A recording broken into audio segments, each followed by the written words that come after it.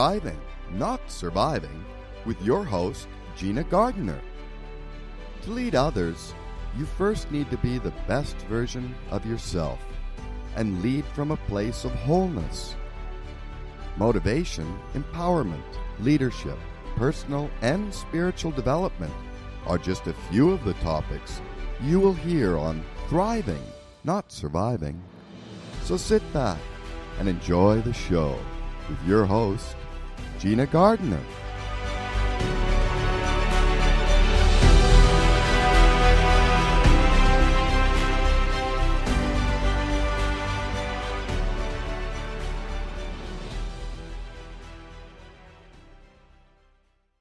Hi there, it's Gina Gardner here and welcome to BBS Radio.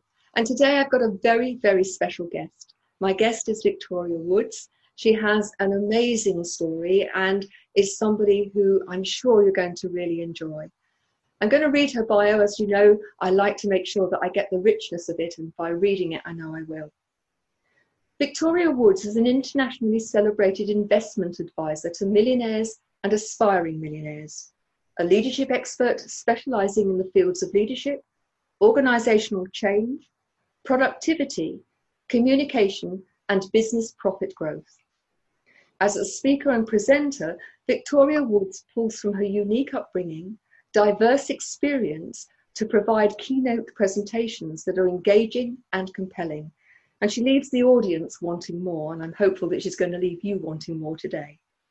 Professionally supporting and encouraging women is a passion of Victoria's and has inspired her to mentor women from a variety of backgrounds through her mentorship program and by creating her sales e-challenge called the 30-day How to Outsell All the Boys Sales Challenge. So welcome. Thank you so much for joining us today. Oh, thank you so much for having me, Gina. I am very thrilled to be here today. Oh, it's brilliant to see you. So as a financial CEO and chief investment advisor, I'd like to know what led you to create a sales challenge, but specifically for women. That is a great question. I have been one of those people that I've never had just women as a niche market. I love working with my male counterparts. I love working with smart CEOs, bankers, lawyers across the country. However, this past year during the COVID, there was a young lady who I was speaking with who had taken on another job in her company. She's with T-Mobile. And in December, I encouraged her to take on this new challenge. She's got her kids were old enough, she's taking care of her kids, her family. I said, just go for it. You've got a great personality. You love this company. Take on this challenge. So she does.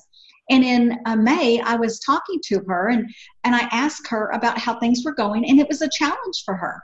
She said, this rejection thing, and I'm real good about talking to older men like a grandpa, but people my age I have difficulty with. So she's telling me her challenges. And she also tells me, though, Gina, that she has been taking all of these sales training courses. She's read books. She does podcasts. And after we got through talking, she texted me back and said, I've done all of those things, and it's all driven by men. I would love to hear a female chime in. I thought, oh, honey, I'll find you somebody good. So, of course, I start Googling. Like, I can Google better than a mid-30-year-old.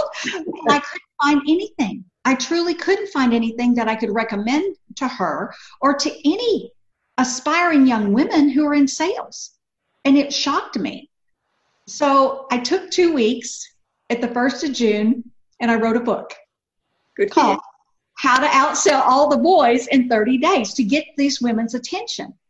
Women have so much to offer, and they're so passionate. And this isn't a book about closing, the alternative close, all those things that you read about in books. This is about knowing your mindset, being passionate about your product, your service, how to identify your ideal client, how to know your ideal client, how to have champions in your corner, how to celebrate. It's all things that really relate to women that I have learned over the past 30 years. So it was really due to this young woman wanting to have a female chime in, and it came from that. And it has been overwhelmingly humbling It's been, the comments that we get are just tremendous. Don't you think it's interesting that women in business, that there are two issues, I think, there are probably more, but two main ones. One is they either believe that they've got to behave like less hairy men. Yes, I'll talk about that as well. No, be yourself. They don't use their feminine energy, and I'm not talking about fluttering your eyelashes now, but I'm talking about creativity, nurturing, yes, holistic view. And then the other problem is that there is a glass ceiling in many organizations, but often the glass ceiling is the container that the women have put themselves in. Yes. They believe there's a glass ceiling. Yes. And they don't believe they're worth it. They believe that they have to be perfect.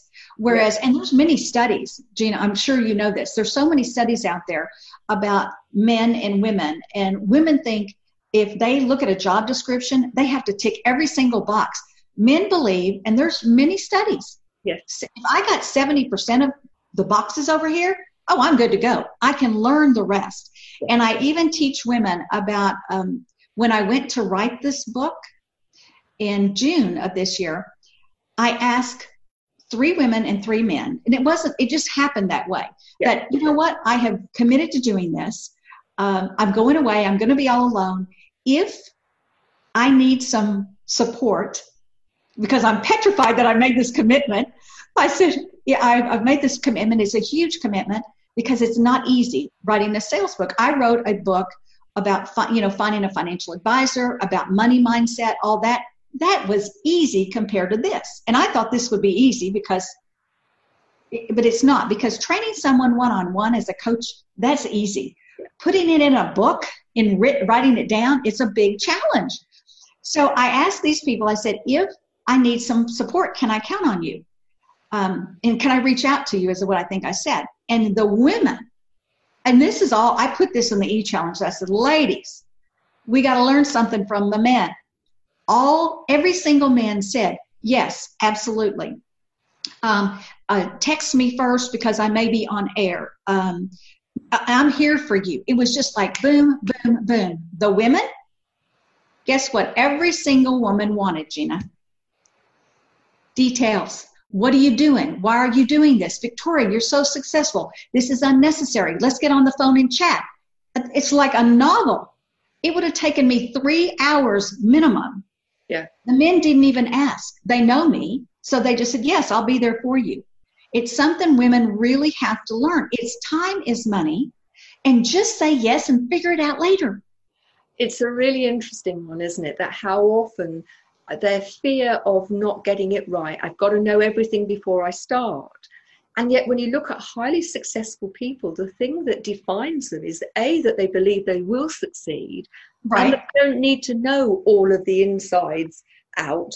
They know that they'll figure it out or find somebody to help them. There you go. And surround themselves and have the resources. And that's what's made me so successful as an advisor, is that I have relationships all over the country and in some outside the country, Japan, Greece, that if I need something, I know who the experts are, and I go to them and bring them in. But I let my clients all know that. They know Victoria has resources, that if you have any kind of problem, and if she doesn't have a resource, she will dig like, a dog finding a bone to find the best resource for you.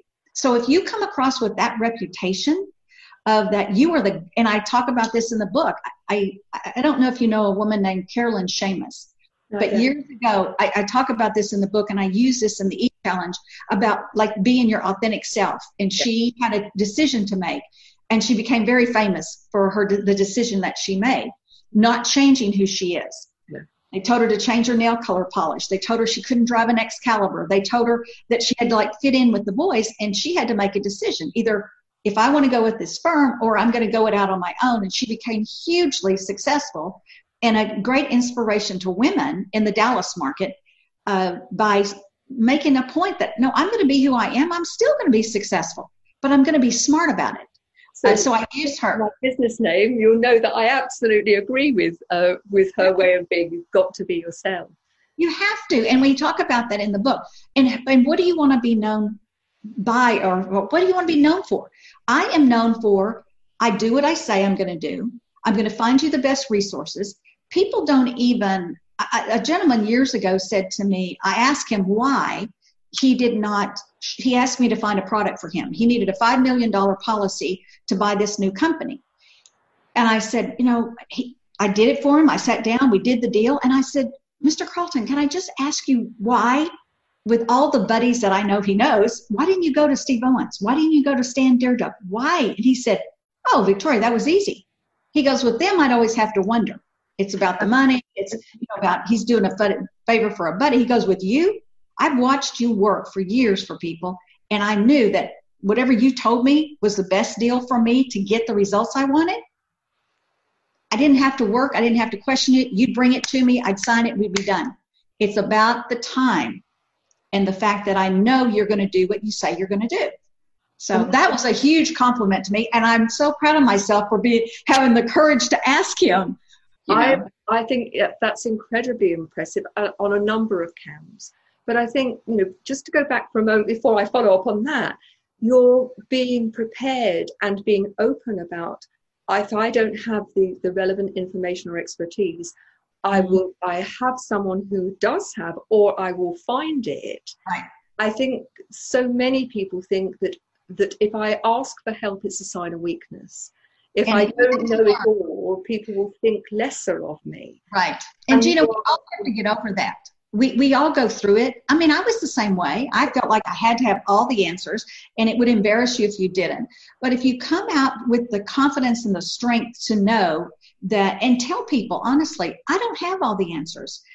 However, I know I can solve your problems. I know I have the solutions. But it may be that we reach out to an expert in a certain area, and I guarantee you I'm going to find you the best result possible, whether that's in San Francisco or LA or New York or Greece or wherever it happens to be. They know that I will do everything I can because that's the reputation that I have. So for me, leadership is all about integrity, compassion, and the courage to do what's right. And that's a perfect example of how your integrity and your courage have actually worked hugely for you and for your clients. Yeah. And I think particularly when we're surrounded by people who are fearful, I think bring that confidence that if you are authentic, if you are genuine, it wouldn't work if you promised that and you didn't deliver. Right. But you deliver, and that reputation has now become your watchword and something that works for you. And I think it's a really positive example for people. Well, thank you. But the other thing is what I learned is I can over communicate. If you got to look at your client, whoever your client, your customer is, through their lens. Absolutely. And if you tell them you're going to do something, think about how many times maybe they've been disappointed. Yes. So you must communicate all the time by saying, I'll give you an example. Just recently, a client had a big piece of property and a business to sell in Arizona. Now, that's not what we do, right? No. But I told them, I sent them an email and said, listen, would you like a reference? Because I'm researching some references from the best real estate brokers in your area. And I just told them that. And they sent me back this email. I was like, well, yes, we would love a recommendation. And of course, I got them 3. Yes. But it was a surprise to them because we're investment advisors. But because I'm an advisor, I've helped people sell their homes. Couldn't sell a home. I'm like, yeah, you can. Can't find one they were happy with. Well, have you looked in this market? I found this house. I think it's perfect for y'all. And I just would tell them, and they're like, she does the most amazing things. And it's, somebody's going to sell a business. I get a business broker for them. Just being the resource for people. And I call it being the go-to girl. And that's what Carolyn Shamus did. She was the go-to girl for the Highland Park area, the Turtle Creek area in Dallas. And she made it known. I'm your go-to girl. Nobody's going to know more about this area and what's for sale than me. And she made it known. But it's communication. And it's the proper communication. I do this whole chapter in the book, which was extremely painful, but it's words matter. And I talk about the words and phrasing and emails and any kind of communication. People don't want to read a novel, Gina. If I want to read a novel, I'll go get Lee Childs and go to the beach and get one of his books. I do not. John Sanford. I don't want to read a novel. People are busy. They want to know the bullet points and that you are communicating that this is what we're doing. This is where we are in the process. It's really critical, and we don't see that because I get these emails. Yes. So I know when people are soliciting me and I'm like, really? They're deleted. So don't be the one that gets deleted. When people see your name, they want to be excited. Oh, Victoria's sending me something really important. You want people to be excited that you're not asking them to do any work. You are providing information that's valuable and beneficial to you. And you're going to do it in a very succinct bullet point, 3 or 4 bullet points. Have a great day. If you have any questions, call me. Something. Look forward to seeing you in our next meeting. But you don't write a novel. No. It's my belief that every word that we speak, the way in which we speak it, when and how, leaves a living legacy. It has the power to either do something positive or something negative.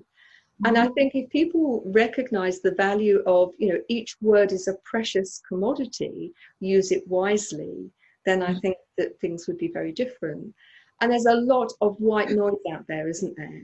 There's a lot of noise. As a matter of fact, we give our clients, when we take on a new client, we give them a little gift basket. I give them a book of mine if they don't have it already, if they haven't read it.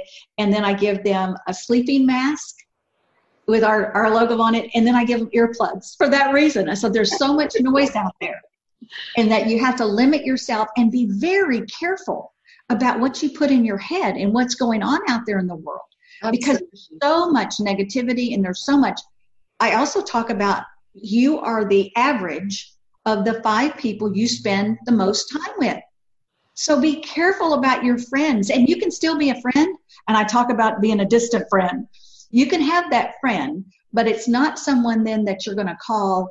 And if you have a, important decision and they're, negative Nan over here, you're not going to go, to them to seek advice. You're going to go to somebody that's positive. That's why I end my radio show, and I have for over 23 years. I end every single radio show with I have simple diva-isms. This one is, don't take advice from broke people, physically, financially, or spiritually. It's very sound advice. The best advice I can give anyone, no matter when. This has gone on. I don't care what the environment is. I don't care what's going on. It's the same advice. My best advice, don't take advice from broke people. If they're physically broke, they're financially broke, or they're spiritually broke. Yeah. If I need some spiritual help, I don't need to go to somebody that's, depressed. Yes. World's falling, the ceiling's falling in. It's exactly. Interesting, isn't it? Because although we come through a different gate, that what I talk about in my work is so similar. We have very different backgrounds, but in terms of how people become the best version of themselves, and that's what we're talking about, we're using very much the same principles. And it really resonates with me in terms of what you're offering people, because so many people walk around and they're unconscious, aren't they? They're habitually thinking and behaving. There's no actual conscious thought about what they're doing. And as a result, I talk about thought every single day. And in the first 2 weeks of our challenge, honestly, Gina, the first 2 weeks are about, and they don't realize it is, but it's about your mindset and being accountable and what you're thinking about every day. And I teach people about mantras and the thoughts that you have to have. And thoughts are different than goals, but they're kind of the same. Because a goal is a goal out there, yes, but what are your thoughts to get you there? And I use an example of one I have right now. And that is there's a particular group that I want to speak at, this organization. Well, with COVID and all, we've gone Zoom with everything. Yeah. But in 2021, so my mantra is that this person that's the decision maker, there's only 3 things you do. And I think about what it is that I want. I expect it to happen, believe and expect it's going to happen. And I say the words that I want the person to say. And that is, we need her. Mm-hmm. That's all I keep saying. And I've done this since about the 1st of July or so. Mm-hmm. And this very last weekend, the person that I was having a conference with said, Victoria, I just told my team 2 weeks ago how much we need her. We need her. And I was like, okay. I mean, I have many, many stories, but it's the same thing. And it's like when he said that, it's like because I believe I put it out in the universe constantly, and I believe and expect it to happen, it does. And he said, can't you just wait until we're on stage in front of 5,000 people and we can share this story? And I said, I can't wait, because I'm going to tell them when someone makes a mistake, someone as big as you are that makes a mistake and owns up to it, makes the phone call and says, look, we really messed up here. And I want to give you my apology, and this shouldn't have happened. And you really woke our eyes up. And he just goes on. And I said, and I'll be able to say that, is that, you're the kind of man with integrity that you don't just, sweep it under the rug. You stand up to it. You make the call personally, not delegate it, but say, we made a mistake here and we apologize. This is not who we are. And I want to make it right. I'm smiling to myself, not only because I absolutely 100% believe in what you're talking about, but for me, that I use the language of taking radical responsibility for your thoughts, for your words, your actions, your emotions. And when you do that, you're not blaming other people. You're not looking to somebody else to make you happy or to do it. So again, different language, but exactly the same principles, and they work. And they work so well. So thank you very much. It's a joy to hear someone as erudite and as well versed as you coming from the same place. I'd like to ask you about ask like a lady, mean it like a man. A really interesting phrase. So come on, tell us, where did that originate, and in what way do you use it? Well, it came about when I was writing the book, and then I'm working on the E-Challenge from the book, the sales training manual for the women, how to outsell the boys in 30 days. Well, it goes back to what you said, being your authentic self. You can ask like a lady. First of all, there's also studies that show women don't ask. They just, and I do this whole chapter on why we don't ask. It's not our fault. Our mothers told us. We've been conditioned, haven't we? Yep. We've been told, you don't go buy yourself a piece of jewelry. That's supposed to be given to you as a gift from a man. Yeah. You don't ask for anything. Ladies don't ask. You wait for things to be given to you. So I go through this whole chapter so women can relate, and they go, that's me. She gets it. I do get it. Mm-hmm. And we have a lot more to overcome, because we have to get over that not asking. If you don't ask, you don't get. If you don't ask, the answer is always no. Politicians want you to ask for their vote. People want you to ask for their business. Say, it would be an honor to do business with you. It would be an honor. I would be delighted. And this is how we do this. This is the implementation. These are the steps that we're going to take. You ask for the business, but you mean it like a man, because a man doesn't have no problem. And you know why men don't have a problem, Gina? We women condition them. Absolutely, to expect. We condition them to ask us, and we reject them, and they're rejected so many times they don't hear no. That's why you hear men don't hear no, because they're like, well, she said no, but I'm going to ask again. Long enough, she'll say yes. Yes, eventually. If I get the right hot button, if I do the right things, men will ask and ask and ask. And when someone says no, they'll ignore it and keep moving on until they get a yes. Whereas women, it's like, oh my gosh, now it's personal. We've taken it personally. And you have to get your mindset right that it's not personal. Yes. It is business. However, your job, because you are passionate about your product or your service, your responsibility is to give so much value, to articulate properly. That means I do a whole chapter on being prepared. You don't go in there and wing it. You must be prepared. I don't do anything where I'm not prepared. And you must have rules. Like when I'm asked to do an interview like this, I say, first of all, am I going to make a new friend? Yes, we made new friends with Gina. Michelle loves you. I love you. So we make a new friend, and we have to learn something. I learned a lot about doing a little research on what you do. And we are so in the line, like you say, a little differently. The verbiage may be different, but it's the same mindset. Principles underpinning it are the same, aren't they? Yeah. And the third thing, I have to have fun. So my people know there's got to be a purpose, another for all of that. I've got to make a new friend or friends when I guest speak in these huge groups. 450 women, I'm like, oh, I made so many new friends today. But I want to learn something from, the audience. I want to learn something, because time is valuable. We cannot get it back. When I choose to spend time with you today, this is time I'll never get back. Absolutely. I can get back. In our company, our philosophy is we do not waste time, we do not waste money, and we do not waste opportunity. There's only one of those that I can never get back, and that is time. That is why it's the first thing. So where you spend your time is critically important. So these women that take this e-challenge, I have so much respect for, because they're investing in themselves to learn about how they can improve and become better at what their passion is.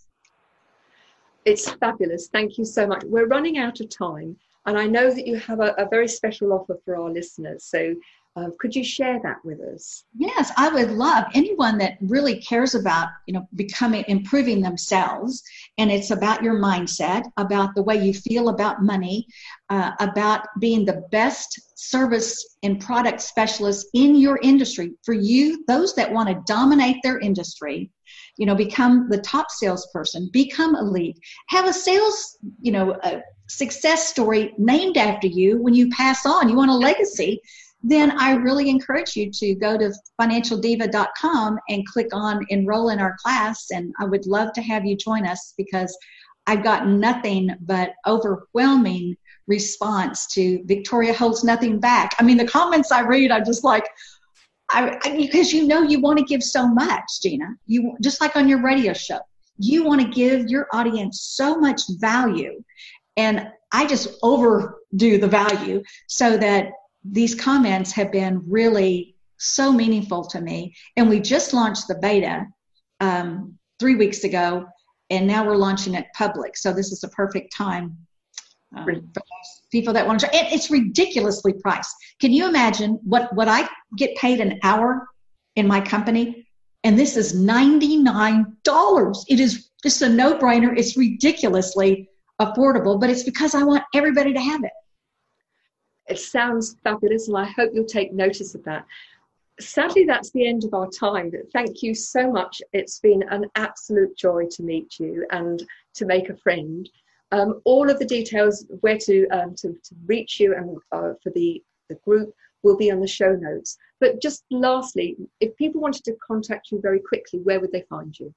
Well, again, they can go to financialdiva.com and click, because there's a contact information, or they can simply call my office at 405-348-0909. That's 405-348-0909. Or you can always email me at victoria@chapelwood.com. That's 2 P's, 1 L. Lovely. Thank you very much indeed. Now, don't go away. There'll be a very short break, and we'll come back after the break for genuine chat with Rachel. But in the meantime, Victoria, thank you. It's been an absolute pleasure to have you on the show. Thank you so much to have you. Thank you. Anytime, Gina. I'm there for you. Thank you.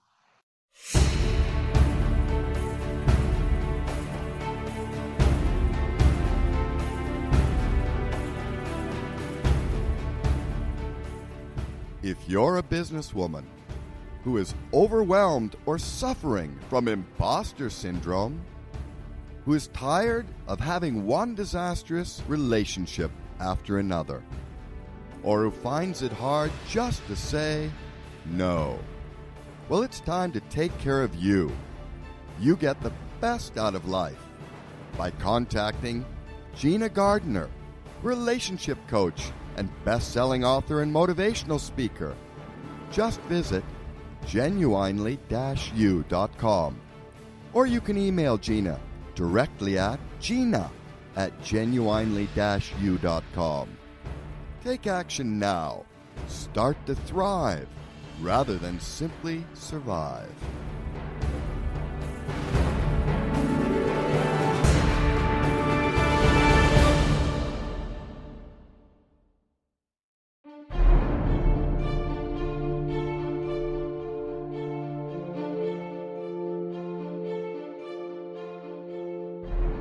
Imagine being a highly successful, enlightened leader who is in complete alignment with your best self, who makes a positive difference on a daily basis. Let me introduce Gina Gardner, an expert in developing transformational leadership with over 30 years of experience. Gina has developed a unique and unrivaled approach to help you step into your genuine power to become an enlightened leader. And when you do, amazing things happen. Go to enlightenedleadership.co or email Gina at gina@genuinely-u.com.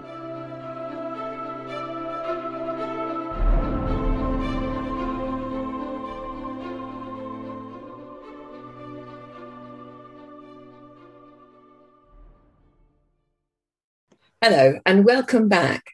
As you know, the second part of the show is a genuine chat with myself and my good friend Rachel Davidson. Rachel Davidson is an international best-selling author and has a trilogy of books called Beyond the Veil. Absolutely fabulous books. I really do recommend them to you. Today's theme is all about collaboration. What do we mean by collaboration, and what are the things that make collaborations work or fail? For me, collaboration is when people get together with a common goal and work together to achieving that goal. And I think there are a number of principles that need to be in place to make it work. But before we do, what's your view? What's your definition of collaboration? Collaboration is just another way of describing our innate human need. The reason we are separated and put into individual bodies is to teach us that actually we are still connected and that we still need to work with one another. So there's not a human on the planet that can cope with being on their own, wholly. Every single one of us needs somebody else. Many others, in some cases, other individuals can just have a single soul person. But nevertheless, although we can collaborate with ourselves and with our higher selves, and that's, good in the abstract and so on and so forth. And actually, when I say abstract, I mean the non-material world, because collaborating with your higher self is definitely not just a concept. It's a definite thing. But we also need to be able to collaborate in the material world here and now with what our five senses can provide to us. So collaboration is just another word for connection, just another word for the learning that we're supposed to do, which is to understand that we are all of one. And that's why working with other people, that's why socializing is part of collaboration too, it is such a joyful thing. That's why helping people in the world is one of the best ways to make yourself feel better. Because it's an absolute innate need in our base human makeup. I absolutely agree with you. I was listening to something yesterday on the TV which said that they felt that loneliness was actually more dangerous than smoking because our need to be connected. And I think many people see the word collaboration and they think of business. Yeah. And so many business collaborations go wrong. Because there have not been, there's not been a common rule of engagement. But I think the principles actually work just as well when it's an intimate partnership, a marriage or partnership, or with a friendship. Yeah. And so one of the things that strikes me is that I can't remember the name of the author, but he talked about, the being a pirate. Pirates had a code. And if you belonged to that particular pirate band, you knew exactly what the code was. They had shared values. They might not have been the values that we want to push forward, but they had a shared value. And they knew exactly what the rules of engagement were, what was acceptable and what was not, what was negotiable and what was not.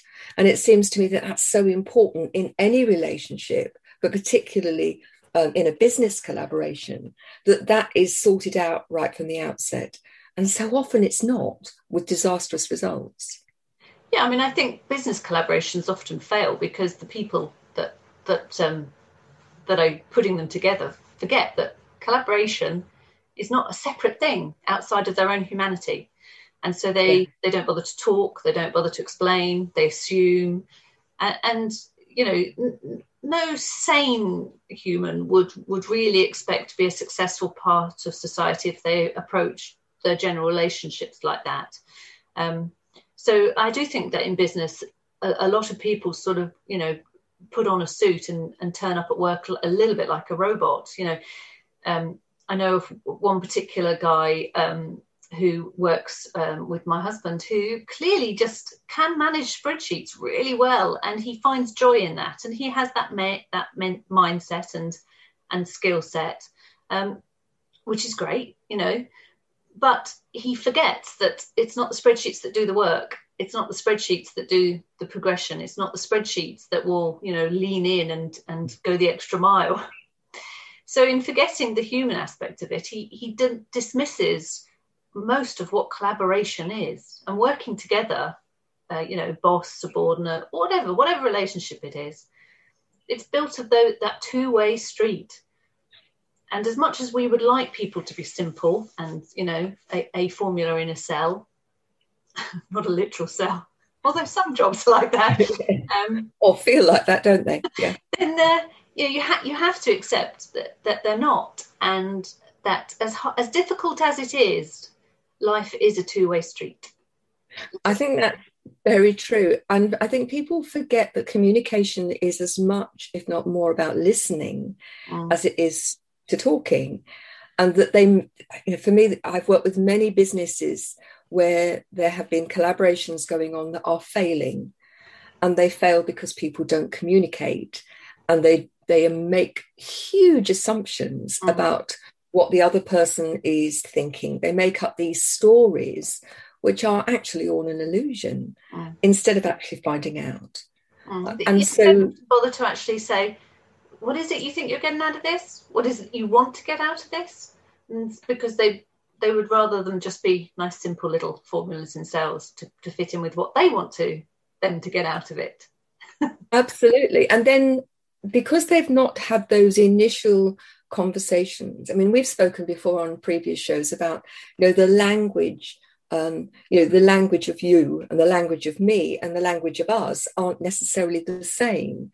And it's creating that language of us where people have a shared understanding of how those words are being used. And you're an incredible wordsmith, but each of us has an interpretation of every word, which may or may not be the same. And so having those conversations where you really iron out, you know, what is it that's important within this collaboration? What are the things that trigger me and really irritate me? So a simple example would be if somebody found that other people not valuing their time and being late was a real trigger for them. If they're not clear about that and the other person thinks, oh, it's all right, they won't mind, there is already going to be a tension, and that's just a very small thing. But, you know, equality of contribution, when the contributions may come from a very different field and in a different way, is another big bone of contention in many partnerships and collaborations that aren't going well.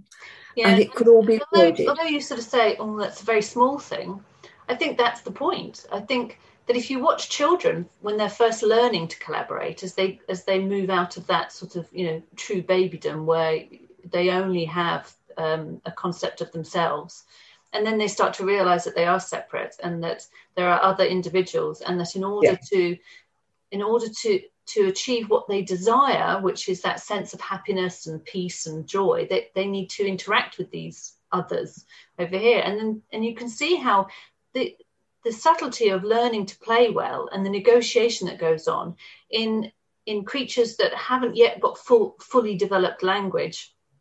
So words are great, but words are not all, by all means. No, I agree. Thing.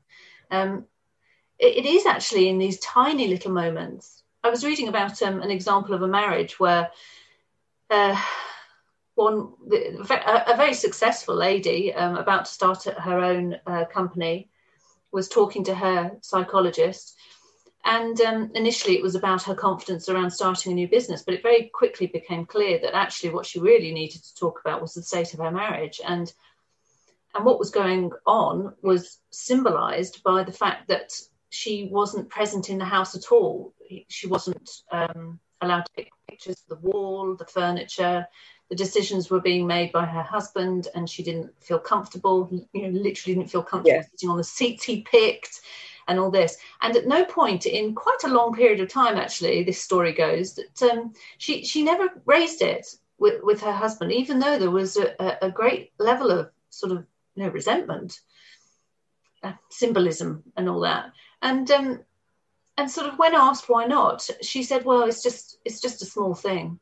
But of course, it's not a small thing, is it? Because these things are packets of information that are being delivered to us as meaning and understanding. And if you don't query the small stuff, you very quickly get to a big thing that's actually just a wall made up of lots of little bricks. And to unpick the big thing now becomes too impossible. Whereas if you had just unpacked that little brick and said, I don't feel good, this doesn't feel good being on the end of this. Who knows? Maybe the wall would never have been built. Maybe there would have been no collaboration, but, we would have moved on to other things, wouldn't we? There's a huge amount in that. And I think, very often these small things are the tip of the iceberg. They represent something much bigger that is going on. And, I've worked with people privately in terms of their personal lives and in business. And so often it is the inability for people to speak their truth in a way that is meaningful to them and can be understood by others, which is at the very heart of the problem that goes on. Yeah. And because they don't say anything to start with, then it feels less and less possible to say anything.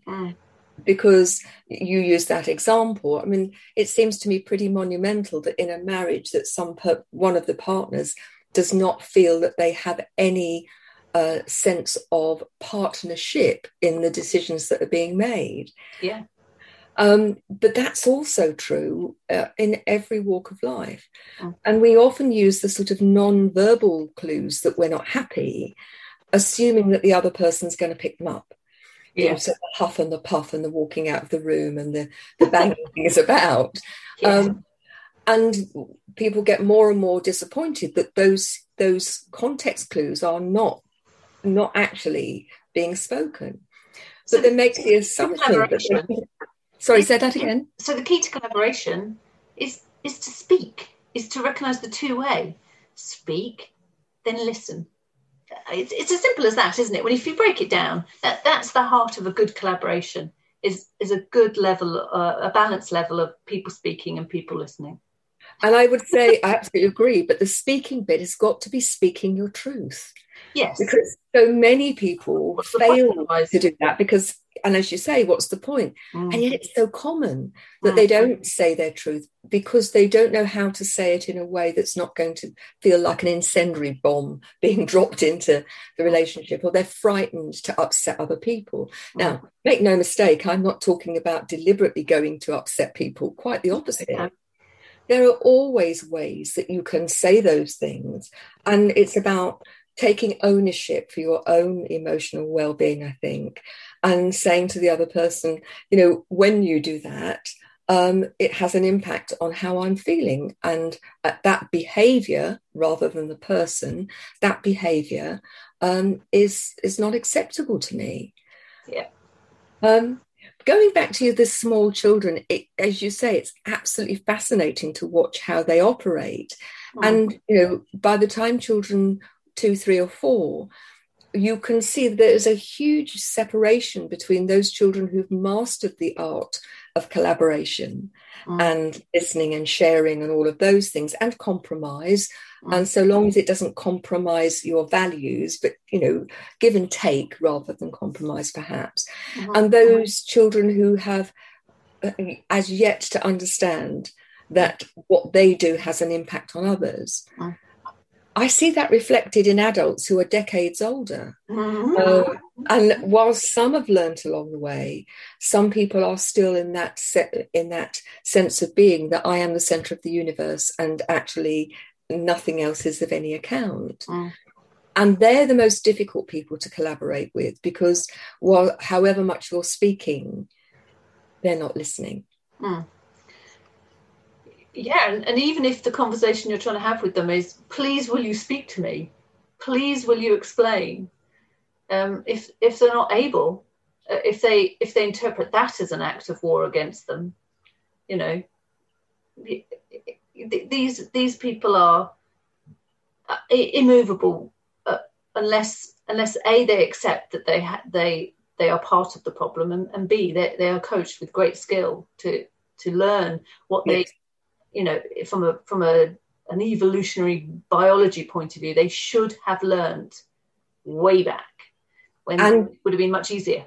Yeah, and they can choose to learn now. You can always choose to learn. Yeah.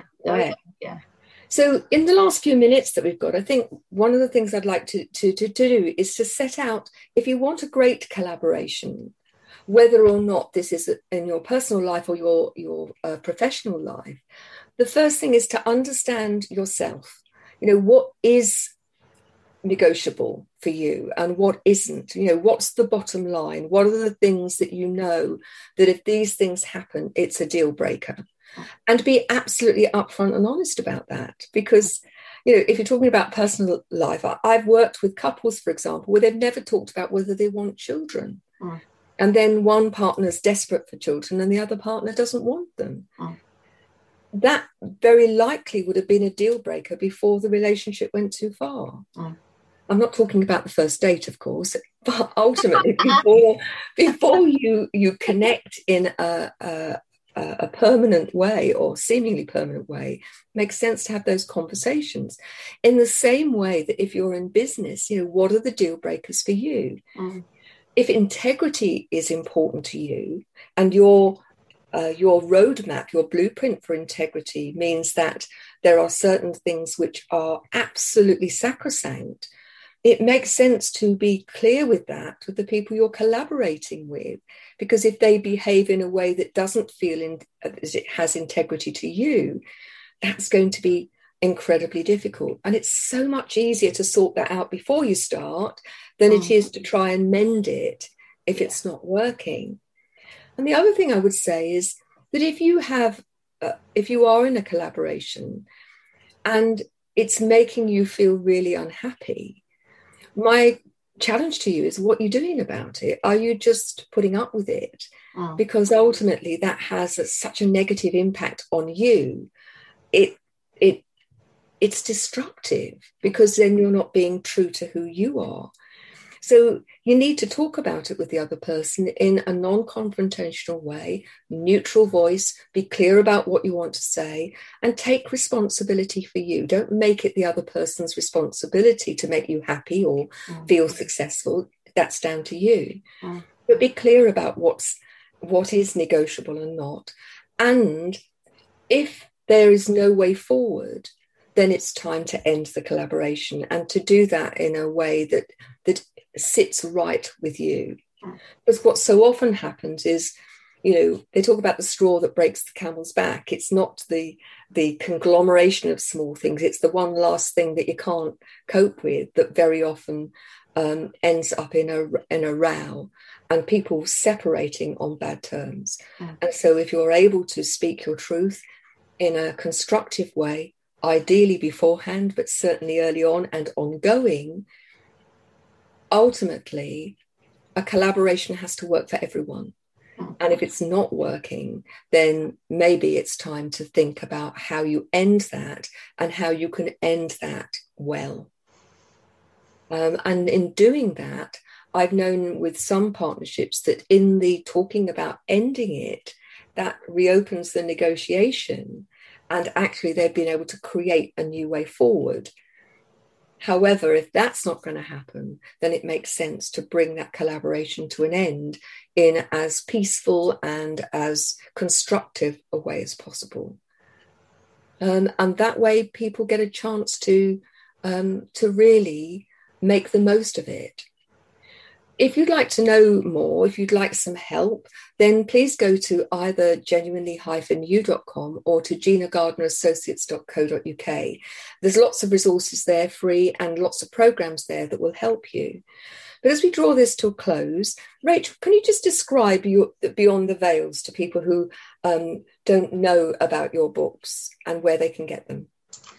Beyond Veils is the trilogy name for 3 books. It's a story of a family that starts off with the eldest son at 17 years facing his own terminal illness, and how he begins slowly to accept his destiny through spiritual journeys, sort of some shamanic in that. And then the other 2 books follow the other family members forward, and we explore what their lives are constructed of and how they are manifesting as themselves in the present. And we explore whether love is really enough to overcome deep wounding in the past, and we explore what love really looks like. Is it always soft and pink and fluffy? No. So yes, it's the story of a particular family as they face all manner of challenges in life. I can thoroughly recommend them. I've read them all. In fact, I've read them all more than once, and I believe at least 2 of them are available as audiobooks, aren't they? Yes, the first 2 are audiobooks, yeah. Where can they get them? Amazon is the easiest place. Basically Amazon. Whichever geography you're in, go to Amazon and search for Beyond Veils, Rachel Davidson, and you'll find them. Brilliant. And you'll find all my books on Amazon too. Go to Gina Gardner. There's a whole plethora of books there to help you. Thank you so much for joining us. Remember, go to genuinely-u.com or ginagardnerassociates.co.uk if you want some help. Thanks so much for joining us, and look forward to seeing you next time. Bye-bye now.